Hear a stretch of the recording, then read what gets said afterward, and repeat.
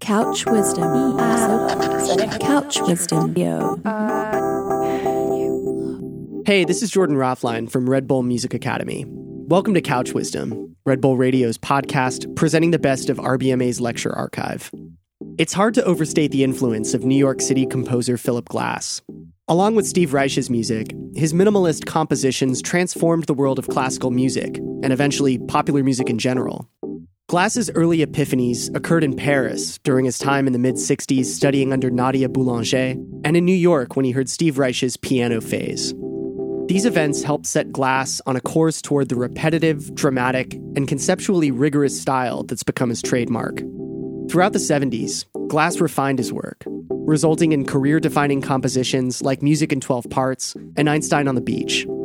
In the process, he became a popular sensation, a serious composer who wasn't willfully obscure or too difficult to understand.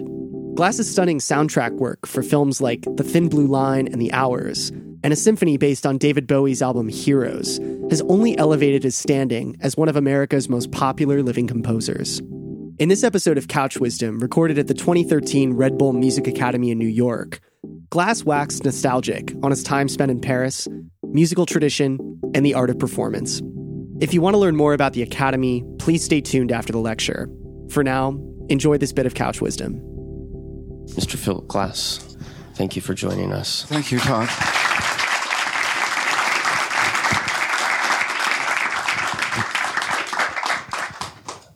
Obviously, we're in New York, but I wanted to begin in Paris because I think that's the city where music, although you had an enormous amount of training in the United States, that's where you... Well, a lot of important things happened to me in Paris. So not only was it the music, but also that's where I first began really working in the theater, too. Oddly enough, there was a lot of theater going. Some of it was in English, and some of it was in French. And I began working in movies then, too. So that would have been in the early 60s. It's quite a while ago. But I went there to kind of complete my training that had begun in America and had been at Juilliard. But I didn't, it turned out to be more like a complete, how can you say, renovation, almost like taking the whole thing apart and putting it back together. Why was that? What was Because I had a very good teacher. What was her name? Her name was Nadia Boulanger, and she held us, and I say, she had a number of, she was entirely just a teacher. She didn't write any music herself. But she held us to the highest standards that she could find for us, and that would have been the classics. That was a lot of Bach and a lot of Mozart, and she really made you do that until you actually could dream in that language. You had already written a lot of music before then. But you almost stopped when you were in Paris. Well, I was because too you were busy. studying. She basically had me start all over again. For the first year I was with her, I did almost nothing but try to keep up with what she wanted me to do. It was pretty much of an 8-hour. I got up in Paris. It's dark in the winter because it's in the north. So it was dark when I woke up, and it was dark when I stopped, and it was a good 8 or 9 hours of work a day just to keep up with that.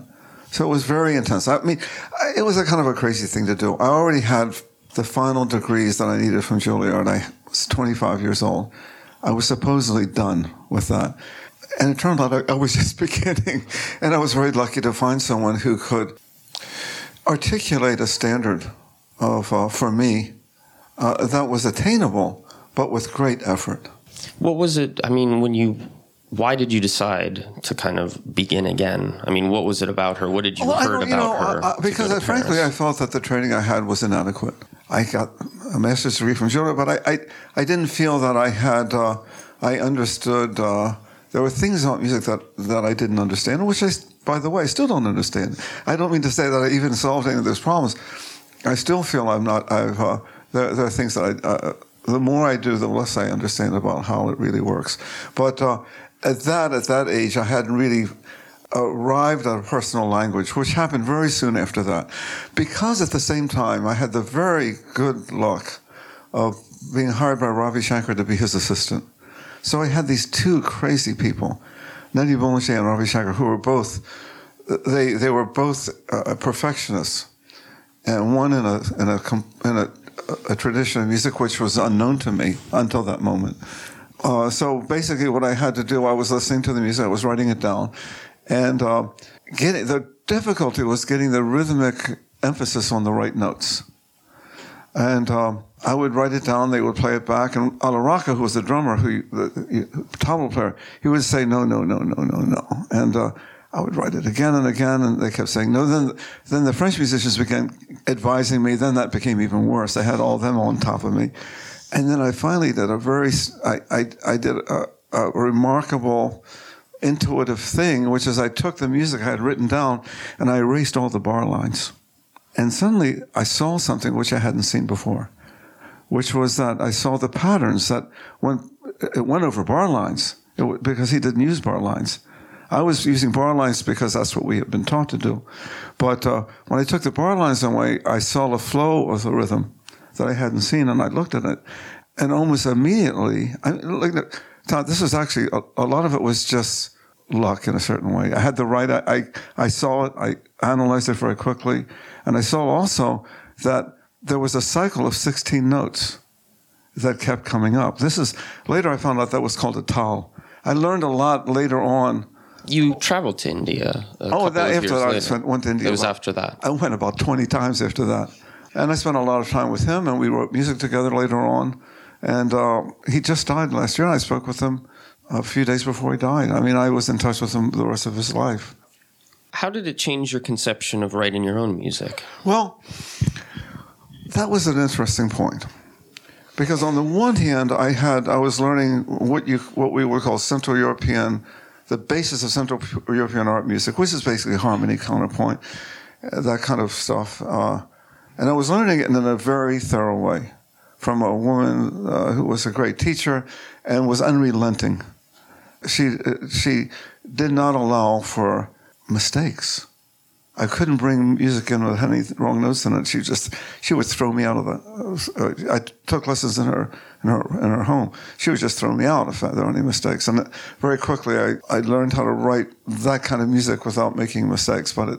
So that was on the one hand. On the other hand, by the second year, I was now working with Ravi Shankar in a tradition of music that was very, very different, but obviously of a very sophisticated nature, which had a history of its own and its own kinds of rules. There is no root movement or harmonic movement in the Indian music. There's a lot of ornamentation, and the rhythmic structure becomes the overall structure of the piece. That doesn't happen in our Western music, at least it didn't then.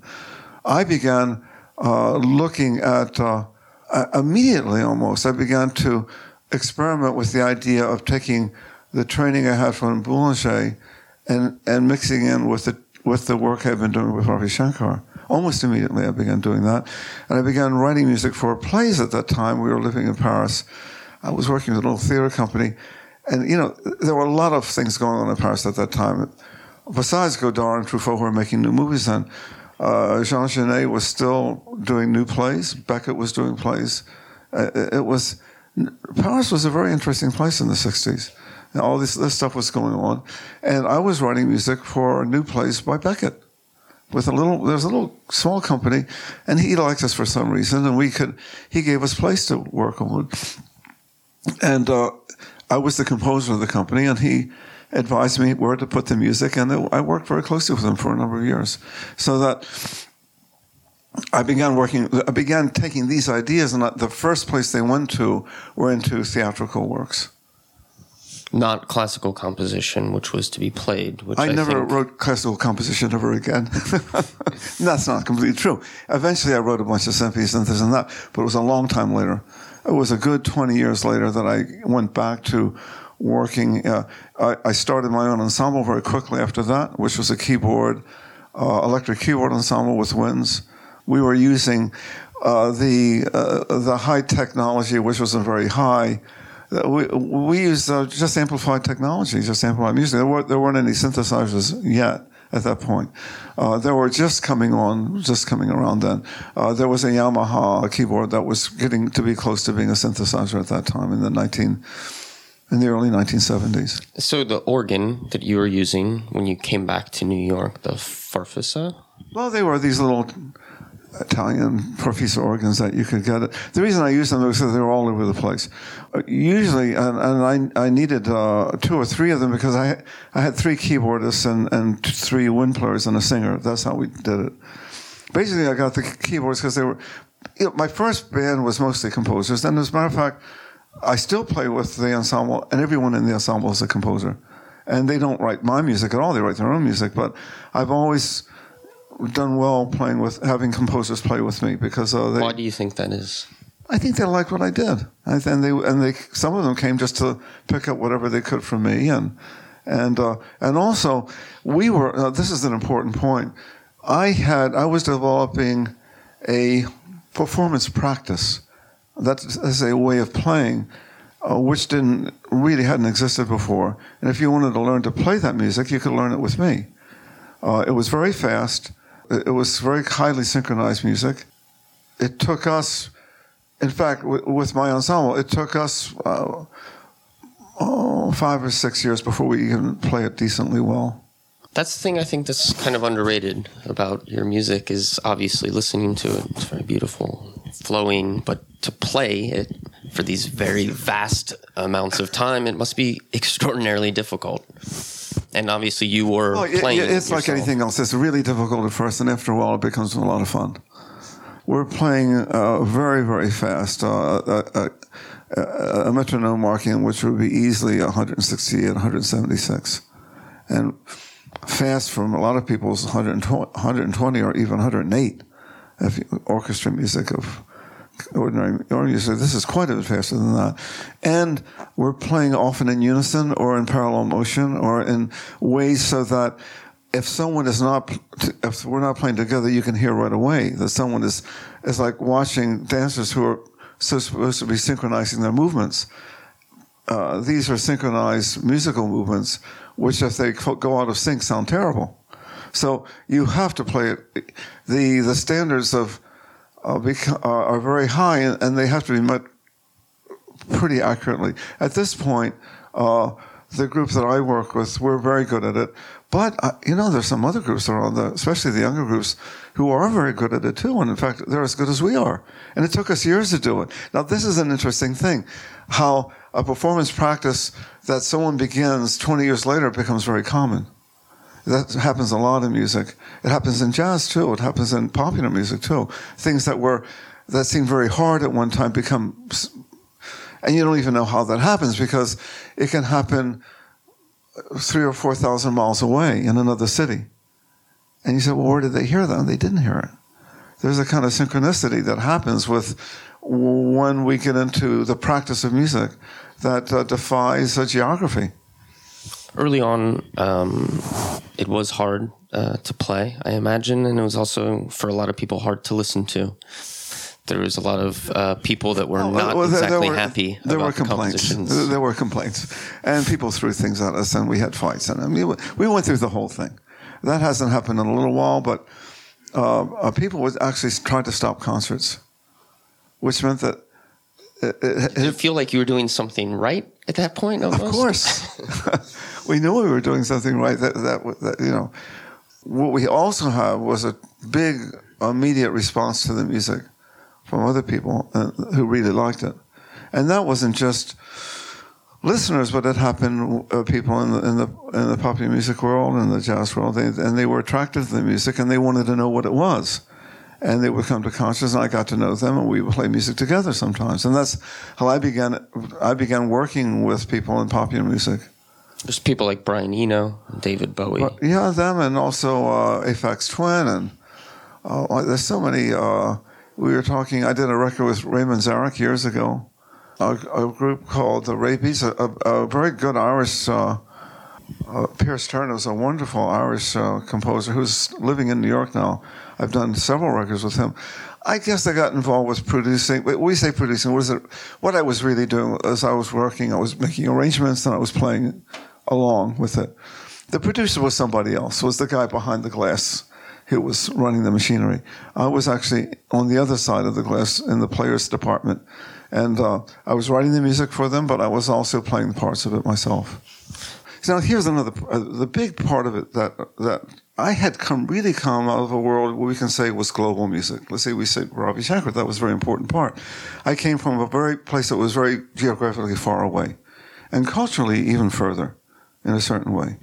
At a certain point, and it was about this time in the 70s, I was aware, and we were really ahead of the curve on this, because global music hadn't even really happened yet, but I was playing it, and I was studying with, I ended up studying tabla with Alla Rocca, not because I wanted to be a tabla player, I wanted to get a real feeling about how the rhythmic structure of the music worked, and so I got very far into that music, and working with Raviji also very far into it. At a certain point, I had a kind of a light bulb went off in my head in a big way when I said to myself, all music is ethnic music. What do you mean by that? We think of ethnic music as being exotic, something that happens far away from where we lived. Ethnic music would be from Africa or from India or from Australia. In fact, popular music is a form of ethnic music. It just depends from which country you're listening to it from. Because I was traveling around relentlessly. I always traveled a lot. And I was in India a lot. And I was in Australia a lot. And I was starting to play in these places too. And then it looked to me like someone said that all politics is local. Well, all music is local. And it just depends on what your point of view is. And I began to approach popular music, the people I work with, in the same way that I would work with someone that I had knew from a didgeridoo player from Australia or a tambura player from India. The differences were not that great for me, or Fode Suso from Africa. What became interesting for me were that the nuances of world music all actually seem, that's what I meant. I said all music is ethnic music. That includes Brian Eno and David Bowie, and two guys who are also extremely interested in world music. They were interested in the same things that I was. But not only that, but someone like Richard James, that would be Aphex Twin. He didn't have that kind of education, but he had those kinds of instincts. We may have done 3 or 4 tracks together. That's all we did. But he would come over to this. Do you all know who he is? Yeah. He would come over. He was about 22 or 23, a very young guy. I was easily twice his age, if not older. And we started doing a record together. And what was interesting about him, he had no formal training, but then again, a lot of people don't have formal training who come into music from a cultural tradition which doesn't have a notated tradition of music, where they have a tradition of performance music. And Richard was kind of like one of those guys. And I asked him where he got it, what instruments he played. He said, well, he didn't really play anything. And I asked him where his ideas came from. He said, well, I just would go to junk stores and buy whatever electronic junk there was, and I would see what made sounds, and I made music out of it. That was his explanation. I thought it was a pretty good explanation. When I listen to music, it's not like that. So what I did, one time with him, he gave me one of his tracks. It was maybe 16/8. In those days, it would be 16 tracks, maybe 24, but 16 would have been a very normal amount then. And basically, I listened to a track, and I would replace that track with another track, which was based on the track that he had done. And by the time I got done with it, I had replaced all the tracks, so that it sounded both like him and like me. It was a very interesting experiment. We did a couple of experiments like that. So with someone like Richard, he was willing to do anything. We didn't have any rules about what we were doing. We had a studio. At that point, I was down in Soho in a place called the Big Apple Studio. It was in the basement of at 120 Green Street. I still remember the address. What struck you about Richard's music? I mean, what did you hear in it that was interesting to you? What I liked about it was that I liked it and I didn't understand it. I'm always attracted to things that I can't understand. It's a fundamental aspect of curiosity. When I don't understand something, I get curious about it. And I liked his music, and I didn't know what I liked about it. I wanted to hear more of it, and I wanted to fool around with it. You know who else was very much like that was David Byrne was like that. We did some things together too. But I remember once I was writing some songs, and I asked David if he would write some lyrics for me. because I couldn't write lyrics, but David could write lyrics. He was very good at that. And so he came to my house, and he had a couple of notebooks full of sentences, bunches here or there. And he said, well, here, what do you think of that? And I said, well, let me take that sentence and that sentence. And I went through it, and I made a song out of it. I said, what do you think of that? He said, that's what I thought you would do. I have no idea what he thought. But what I understood was that if I wanted to find lyrics to write songs with, the best lyricists would be songwriters. So I didn't go to poets, which is, most people would find poetry that they like. I said, no, that isn't what I want. Because poetry isn't necessarily sung. It's spoken. It can be spoken out loud. But it won't conform to the passion and the rise and the fall of a musical line the way a songwriter will do it. So I asked the songwriters I knew. The other person who was very good to work with was Leonard Cohen. Leonard was a real poet who could more or less sing, and he was very. I say more or less sing. I mean, he is a fantastic singer, actually. But in terms of, he came into the world of pop music as a writer. Yeah.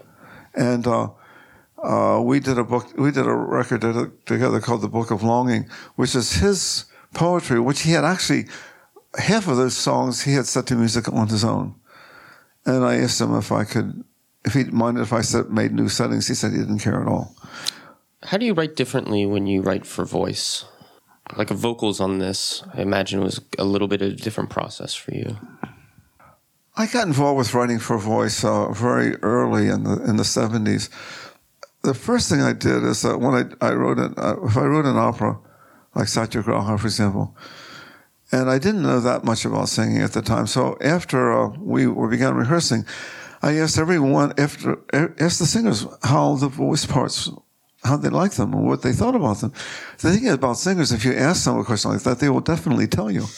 And they'd have no problem criticizing and saying, you have to understand that with the passaggio, where my voice has a place that it has to pass through, and you can't hang out there.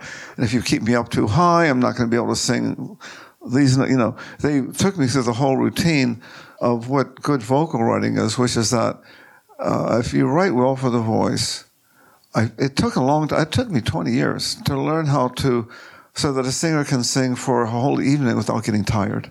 And if you exercise the voice in a certain way, it's just like anything. It's like if you do exercises, if you do push-ups all the time, in about 20 minutes you're dead. But if you do different kinds of things, you can keep moving for a long time. As long as you know as you exercise the body in a different way, the voice is exactly the same. If you stay up at the top all the time, there will be nothing left for you. I also figured out that when you're writing an opera, for example, the big arias come before the last act, not at the end, because they don't have the juice left. So the big parts, the big finale should come before the end. And then the end is something different. But I learned a lot of that by doing it and by working with singers. I didn't really know much about singing when I began. I sang in the choirs and so forth. You had to do that at music school. And I learned a lot about writing for chorus. Now, that's a different matter. It's a completely different thing. By the time I finished music school, I knew how choruses work, and I could do that. So Satyagraha was my first big opera after Einstein. Has a lot of choral music, which is very well written because I knew how to do that. I got away with a lot of things in that, partly because of the naturalness of the music that I was running at that time. Conformed fairly easily to how the voice can work. But writing for the voice is a real métier. It's a real training that you have to do. So when you premiered this opera, you lost an enormous amount of money. Well, operas always lose money. Operas always lose money. The thing that Wilson and I didn't know that when it was our first opera, so we were selling out houses all the time. At the end of the run, we had lost a lot of money, but we didn't realize we were losing money. We thought we were doing pretty well, but that's why opera companies are always raising money. It's a very expensive thing to work on. It's very labor intensive. You need a lot of people. You need a lot of time to prepare. You can't make the money at the box office. When you were putting it together, did you feel like you were doing something like that pretty amazing narration said it was doing? I don't think we thought of it that way at all. I had been writing music at that point in '76. I had been in New York already I came in as, well, not that long, but I had gone to school in New York, but I'd been working as a professional composer for maybe 10 or 12 years by then. So it wasn't the first thing I did. I'd been writing theater music since I was 20. So I was 39 then. So I've been writing theater music for 20 years. And Bob had also been working in theater for a long time. We got together and we understood that we both had the ability to work in very long segments of time, very long time periods. People called it extended time, but it didn't seem extended to us. It just seemed like time, if you know what I mean. We didn't think it was particularly long. So we set out to write a piece that was 4 hours long, and we missed by an hour. It ended up being 5 hours long. But we just kind of got carried away a little bit. But I don't think that we thought that we were inventing anything. Had been writing music for theater for a long time. Bob had been writing plays with music and without music for a long time. And we had no particular plan. We had a rehearsal period that lasted for about maybe 12 or 14 weeks. We were rehearsing on Spring Street. We had a company together. They came every day. We spent a 3-hour period in the morning. I was teaching them music to sing, and there was another 3-hour period for the dance. The singers were also dancers. And the last 3-hour period was a staging rehearsal. So we did a morning, afternoon, and evening rehearsal. We did that for maybe 12 or 14 weeks. And at the end of it, we had begun with a book of drawings that Bob had made, and I had written the music to the drawings. And then we staged everything to the music and the drawings. We weren't really thinking... I don't know. I have no idea what we thought. We were just busy. You were just busy. We were just busy. We weren't thinking what we were doing. An opera, though, seems like a statement and a major undertaking and a move that you hadn't done before. Bob liked to call it an opera because he was using he always said, well, opera for the Italians means a work. He didn't really mean an opera in the sense. However, we would get into these conversations with groups like this, and this is '76, and we'd do this piece, and people would come.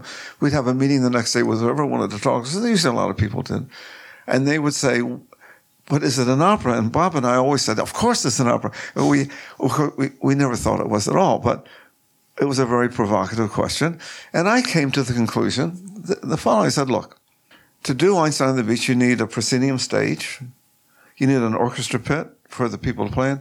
You need fly space so that the drops can come up and down. You need wing space so things can go off the sides. You need a lighting bridge so that you can light it. If it walks like a duck, talks like a duck. Yeah, so exactly. I said, you can call it whatever you want to, but the only place we can do it is in an opera house.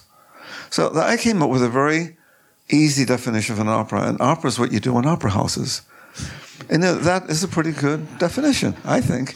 So, meanwhile, when I go back and look I've done about maybe 28 or 30 of these theater pieces. How many of them are operas? Well, the ones that get done in opera houses are operas. And the others are different things. Maybe music theater pieces or experimental pieces, or a piece called 1,000 Airplanes on the Roof, which was about 8 UFO abductions. It was, just an actor talking about being taken away into a spaceship. That was a good piece. That we didn't call it an opera. We called it what do we call it? It was Where was it held? Then you can. We did it in an airport, actually. So is that? We did that in airports. I don't know why, because at that time, I think Eno had done a piece called Music for Airports, and I was jealous of him having gotten into the airports before me. So we did this in an airport too. But actually, we're old friends, and I think he knew that I was quite quietly making a joke of his. At the same time, my record company put out a new recording of. I like that piece of his a lot. We re-recorded it and put it out on my own label, so I wasn't mad at him at all, and he didn't seem to be mad at me. But airports was a good place to do it. After you, as I mentioned, you lost some money on this opera, or we'll just call it an opera for now. You weren't doing music still full time as your main source of income at this point. And I want to just ask you, it took a long time before you. I didn't think it was that long. I had a day job until I was 41. I thought that was not very long. That meant I had begun working kind of in school in my teens. So, 20, 25 years. I didn't think that I was ready to hold out for a lifetime. I never expected to make a living at music, to be truthful. Why? Well, when we started out, people were throwing things at me. I mean, they weren't throwing money; they were throwing eggs and tomatoes, and people were really angry. It didn't look like there was going to be an overnight success anytime soon, and there wasn't. I was 41 when, at a certain point, I realized I could make more money out playing music than moving furniture or plumbing. What jobs did you hold? I did everything. I did everything that everyone does. I mean, in this city, I didn't wait on tables. I didn't like that. I didn't like that kind of work. But in this city, it used to be the people who drove cabs and worked in restaurants. They were mostly, you could always find dancers and singers and actors doing this kind of work. You were once doing a moving company with Steve Reich. No. I worked with my cousin, Gene Heising, who was a sculptor. Steve didn't like that kind of work. But we had a company called, now here's the interesting thing about, you only have to work about 8 days a month, the last 4 days and the first 4 days of the month. The rest of the time you don't have to work. But you have to work very hard for those 8 days. But the trick, this is for anyone who needs a day job like this, the trick is the name of the company. Because the people that call you have never met you. They just go by the name. In those days, you put an ad in the Village Voice, and we found the perfect name. And here we are in Chelsea. We call it Chelsea Light Moving. We couldn't get there was more work than we could do with that name. And so we would go to the U-Haul and rent a van for 3 days, 4 days, and we'd move furniture. And start in the morning and move as much as you can all day. And we always had more jobs than we could do in a day. That's why, by the way, you're always waiting around for your moving man to come, because they're doing what we did. You just fill the truck as many times as you can.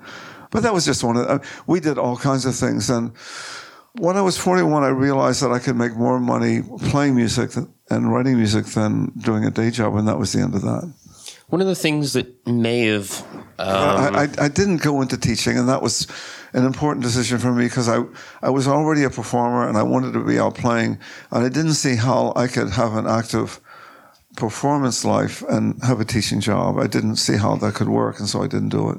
One of the things that was quite different from you and other composers around that time was that you didn't allow others to perform your music. I didn't. At that time, I've become less strict about that. The idea was that somebody wanted to hear the music, they had to hire me to play it. Basically, I wanted to be the only one that owned the music, but that was the way I could maximize it. That's actually how I began to make a living, because someone wanted to hear my music played live, they had to hire me to play it. So I got paid not for writing music, but for playing it. Why did you make that decision? I mean, did you have it in your mind? Because I wanted to get out of moving furniture. I was looking forward to the time when I wouldn't have to move furniture, and it eventually came. I was in my 40s when it came, but it did come. Why was it the other way? Why were classical composers open to allowing people to play their music all the time? I didn't play their music. I played my music. I'm saying, why did other composers do it the other way? What was the rationale? Because I think they were just dumb. I explained to them what they should be doing. For example, I also started my own publishing company, which none of them did. They all sold their music to other people. I never did that. The younger ones began to do what I did, and now it's more common for young people it's always been true in popular music, for the composers to keep the publishing. The publishing is where the money is. That means that's how you get paid. Well, it's no longer so true. But the radio play-in, what we call ancillary, synchronization rights, when people put it with movies, or even if they do a fashion show and you use, they have runway music and they use your music, they have to pay for it. But if you own the music, then you get the money. If you don't own the music, somebody else gets the money. You just mentioned movies, writing for film. What are the challenges, or what were the challenges for you in the first ones that you were doing? Well, writing film music and writing opera music or theater music isn't that different. Basically, you're combining image, you're matching image to music, movement to music, text to music. It's the elements of image, music, text, and music are the four elements. It's the earth, air, fire, water. That's all there really is in the theater. Film is closest to opera of all of them because all four elements are there. The text is there, the image is there, the movement is there, and the music is there. So you get everything. You don't get everything with plays. You don't get everything with dance. You get everything with operas, and you get everything with film. The biggest challenge in working with film is it's not really it's a collaborative art form, but it doesn't work collaboratively. Whereas I've just done an opera in Austria with a choreographer, a designer, a writer, and music elements. And we were able to work very closely together without telling each other what to do. We had a director who actually was very good. He helped make everything work together. Film, unfortunately, doesn't work that way. It usually works from the top down. It's usually the studio, then the producer, then the director, then all the way then the actor. At the bottom the very bottom is the writer, actually. The composer is a little bit above the writer, but not much. And this is the curious thing, is because, well, what is the most essential thing you would think about a film? It might be the story. It might be the music, but it's not treated that way. So that the difficulty thing with writing film music is that, first of all, there are very talented people working in the film business, so I like it. I like working in film. But the difficulty is finding producers who, basically, they're looking at the marketplace as the ultimate test of what they're looking for. And that isn't usually the way we work. Cohen-Escotzi couldn't have been, they were looking at the marketplace. Well, Godfrey Recher wasn't making Hollywood movies either. Yeah. We were in L.A. when we did it, but Godfrey actually is from Louisiana. He works out of Santa Fe. And his films, Cohen-Escotzi, Paul Cossi, Nakoi Cossi, and now a new movie, The Visitors, which is going to open in Toronto, has only made a movie once every 10 years. It takes him 10 years to get the money to make a movie. They're not really documentaries. They don't really have any, there are images and music, and there's no text. There are no actors except the millions of people that you see in them. So it's, I don't know if everybody here knows them or not, but these movies of Godfrey, we play live with the film, and we do 8 or 10 concerts a year of just these kinds of movies. They're very good with live music, but they're not what we call industry films at all. The industry films, the trouble is they can be very interesting to work with, and some can be very good. I thought that The Hours was really good. I thought Mishima was really good. I've done some industry films which I thought the movie I did with Scorsese, Kundun, about the Dalai Lama. These are really classic films for me, although I still had administrative problems with working, I never won an argument with Scorsese ever about anything. I can imagine with certain directors, they have such a distinct aesthetic that you're never going to win an argument. Well, the best ones actually were the ones that left me alone the most. But Woody Allen left me alone almost completely to do a score for him. But then when they decided something, then you couldn't argue with them. I mean, I was working with Woody Allen on a movie. He only worked on one movie. And he said, "Oh, just put the music in wherever you want." He said, because I said, "Where do we put the music?" He said, "Oh, you put it in." And then we came to one place, and when he was listening to something, he said, "No, there's no music there." And I said, "Woody, I'll just write a different piece." I thought he didn't like the piece. He said, "Oh, no, it's not that. I don't want any music there." And I said, "No, let me try something else." He said, "No, I don't want any movie." And he said, in the end, the director always wins. In the opera house, the composer always wins, by the way. In the dance house, the choreographer wins. In the theater, the director wins. I mean, I know about this. The dynamic, the way the lines of authority are different in each of these fields.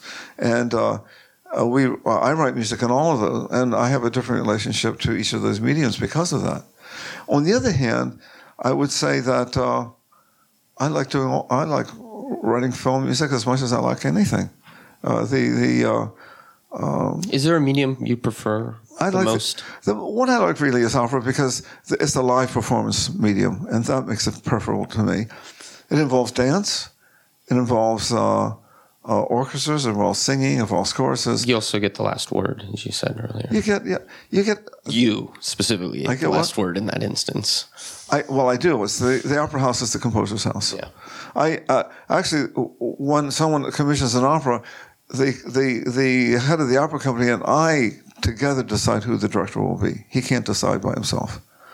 Now, once we have the director, he will decide on the designer, but he has to show us who the designer is. So we get to, after that, the designer just picks the lighting guy, and I have no say in that. After that, then the costume designer is picked by sometimes the choreographer. But the first line of decisions in operas are made by the composer. Over the years, you've worked with so many different people. You're very collaboration happy. Are there any ones that slipped away that didn't come to pass that you regret? Well, that we didn't get to do. There are people who died before we got to do more work. I mean, I wanted to do another. I did 2 operas with Doris Lessing. She's just simply not working right now. And there's the 3rd opera I want to do. I don't know if I'll be able to do it now. Now I'm going to have to deal with her family, which is different. Ornette Coleman and I always wanted to do a piece together. We've never done it. We've talked about it for 30 years. We've never done it. It's funny because he did the original soundtrack for that Ravi Shankar. That's film. right, he did. And it was rejected. And they not by me. Not by you, but it was rejected. The filmmaker, Conrad Rooks was the filmmaker. He wanted to replace this. I was living in Paris, and he said, I had met him before, and he said he had this film and Ornette Coleman had written the music. He said, I don't want to use the score, and he let me hear the score, and I said, you're crazy. This is a fantastic score. He said, no, I don't want to use it. I'm going to get Ravi Shankar to write it. And it was after that I got hired to work with Ravi. But I think that Ornette finally he put that record out as a record. I think you can find that kind of his. It had a different name. He called it Chappaqua. I think he gave it a different name, but it was his score. It's on the internet somewhere. Somewhere, but it was a beautiful score. But and he and I got to know each other around that time, and we were talking about doing a piece together. Both of your music is so wildly different. I know. What kind of collaboration do you think that would be? And I said, Ornette, our music is so wildly different. What are we going to do? And he said, Philip, there's only one thing to do. You start playing and I'll start playing, and that's what we're going to do. He had it all figured out, but I didn't have any idea how we were going to do that. But you don't do improvisation. Not really. But what I would have done, I don't know if we're still thinking about it, but we talked about it from time to time. He has had various groups together. And what I would do is I would start, as I did when I worked with Ravi Shankar. I would start, either he would start or I would start. It didn't matter who started. And with Fode, it was the same thing. He was a kora player from Africa. If he started, then I would add to it. Or if I started, he would add to it. It almost didn't matter who started. Because what you ended up with was a kind of a musical dialogue that he did something, then I did something. And they can become very, very close. It depended on how close you were to the person's work. The reason it interested me about Ornette was I liked his music a lot, but I had no idea what it would be like to work with him. So since I had no idea what to do, I thought there was a chance we could do something interesting. I think that's sort of been the defining, I don't know what that would be like. I want to go do it. Basically, I like what I don't know, and I don't know what I like. It's just the opposite of I know what I like. I don't know what I like. It's a more interesting way of going. I've had a lot of collaborations that are unexpected because I waded way into deep water before I knew, and I just knew that the water would be deep. I didn't know what we would do when we got there. Working with Richard James, Aphex Twin, we had no idea what to do, and I think the things we did together were very solid in a way. When you work that way, there's a kind of openness in the collaborative process, and what's most important is a lack of. We didn't approach it in a judgmental way. You don't say I don't like that, or with Wilson and I, we never talked about each other's work. We just did pieces together. Almost never did he say anything about the music, and I almost never said anything about what he did. I find it interesting, though, that, your way of working seems to be quite different from a lot of your collaborators. I wonder if there wasn't this natural sort of like, there is kind of a hierarchy. He has all of this training and technique. Yeah, that's how I always think about it. I think, he has all this training and technique, and I have so little. That's how I always look at it. But they look at it the same way, only from this. They make me be the one that knows what he's doing, and they think they don't. So these are personal disfigurations of reality, we can say. But I think the main thing I think we talk a lot about collaboration. Now, I think today, the work today is very collaborative. I see that's being done all around me. A lot of it came out of we came out of groups like the Living Theater, who were the generation before us, who were just making up pieces as they went along. They didn't even know what the subject was sometimes. It would come up later. They did a wonderful piece called Frankenstein. I don't think they even knew what it was until they finished it. One of the things, the most important element of collaboration is a true respect for the other person. And you just, like if it's a dancer or a writer. I just did this piece with a writer who I didn't know him at all. It was in German, and it's a language I had some high school German, but I know enough of it. I could work with him. His name was Peter Henke. We just did a piece which he called, in German it was called Evidence of Those That Have Disappeared. So I was writing this piece, and I said, that was it in German. It was Die Spuren, and it goes on in German. And I took my music paper, and on the top of it I wrote The Lost. That was it. And he said, and I said to the people I was working with, I said, look, don't tell Peter I've changed the title. Of course, they called him up immediately and told him. And he said he liked the title. And what I did with it, and I took the text, which was abstract. What I liked about it was very abstract and very intimate at the same time. It was very, it could be erotic and it could be distant at the same time. It could be scary and kind of soothing at the same time. He was able to bring polarities into the work that was completely interesting. So I began to write music for these opposites. And later he was giving a press conference, and I didn't meet him until the first night, till the press rehearsal. We never talked about it. And he gave a press conference, and he said that he thought that my music had respected the words. And actually it was true. It's not that I was faithful to the words. I was bound to them in a way. I had to make them work somehow. And what I did was I just made them work in different ways. Obviously, you've had a very, very long career. What do you still have yet to do? I have to finish a string quartet right now, sitting on my piano, which I'm spending an hour with you. You do this, it's fine. I have an opera to do right after that, which is The Trial by Kafka, which is a very interesting piece. That'll be for an opera company in Wales. And do you know The Trial? Have you ever read The Trial by Kafka? The Trial, you know what The Trial is? And he didn't want this piece published. He said, and people thought he didn't want it published because it wasn't finished, but I don't believe that's true. I think he didn't want it published because it was too true. It seemed to be, I'm sure the Trial was him, and The Trial was his whole life. I'm sure of it.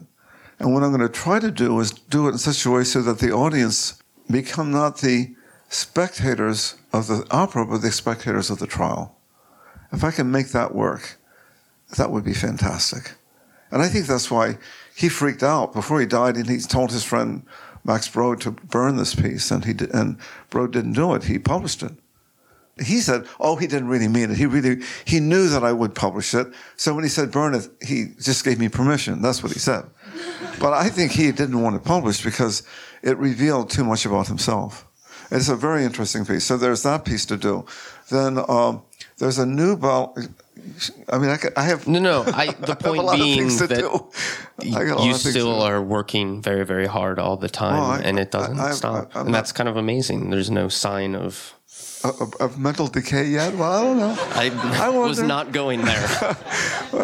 I thought I was having mental decay in my 20s, so if I could have it in my 70s, it's going to be probably more extravagant. We worry about things like that, but not. I don't worry about it that much. But you'll never retire.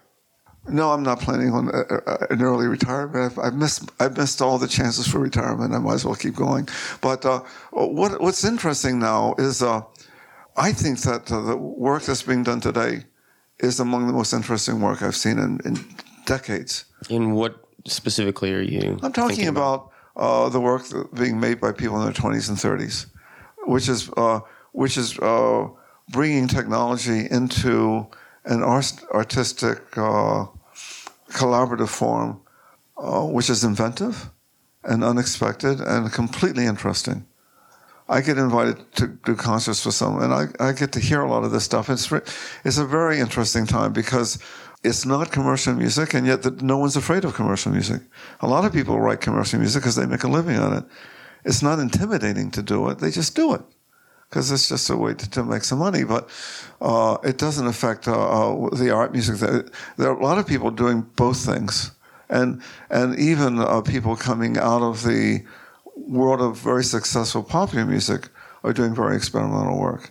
So those kinds of dichotomies are totally disappearing. And it's coming, I'm very interested in this. In one way, when we look at the technology of music and the technology that's happening in the art world and the world of performance, it looks like there's a lot of careerism involved and a lot of success-oriented stuff. But at the same time, there's a lot of things that have nothing to do with that. And there are people who are looking at things in a very fresh way. I think that this is there's another thing too. The more repressive politically the society is going through, the more interesting the art is. I've lived long enough to see this happen. The 50s was a terrible time. That was the McCarthy years. It was also the most creative time. That was the years of the beatniks and the early rock and roll stuff, and even Stockhausen, you can say, and that crazy stuff that was happening in Europe. The 50s was socially a repressive time and artistically the most inventive time. And I think we're in almost an identical period right now. I mean, none of you are old enough to know that, but I am. And let me tell you, it was just as bad in the 50s as it seems right now. And what I'm seeing is an energy coming into the art world, which I haven't seen in 30, 40 years. It's actually terrific. Thank you so much, Mr. You're Philip welcome. Glass. I'm happy to be.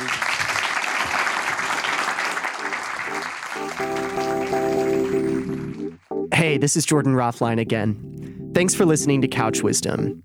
Before you go, I just wanted to take a minute to tell you a little bit about the Red Bull Music Academy. The whole thing is a world-traveling series of music workshops and events. If you want to find out more, check us out at redbullmusicacademy.com. Also, if you liked what you heard on this podcast and you're not already subscribed, please go for it and consider rating us while you're at it. It really helps other people discover the podcast. Finally, there's a whole world of other great music programming like this to check out at redbullradio.com. That's all for now. Thanks for listening.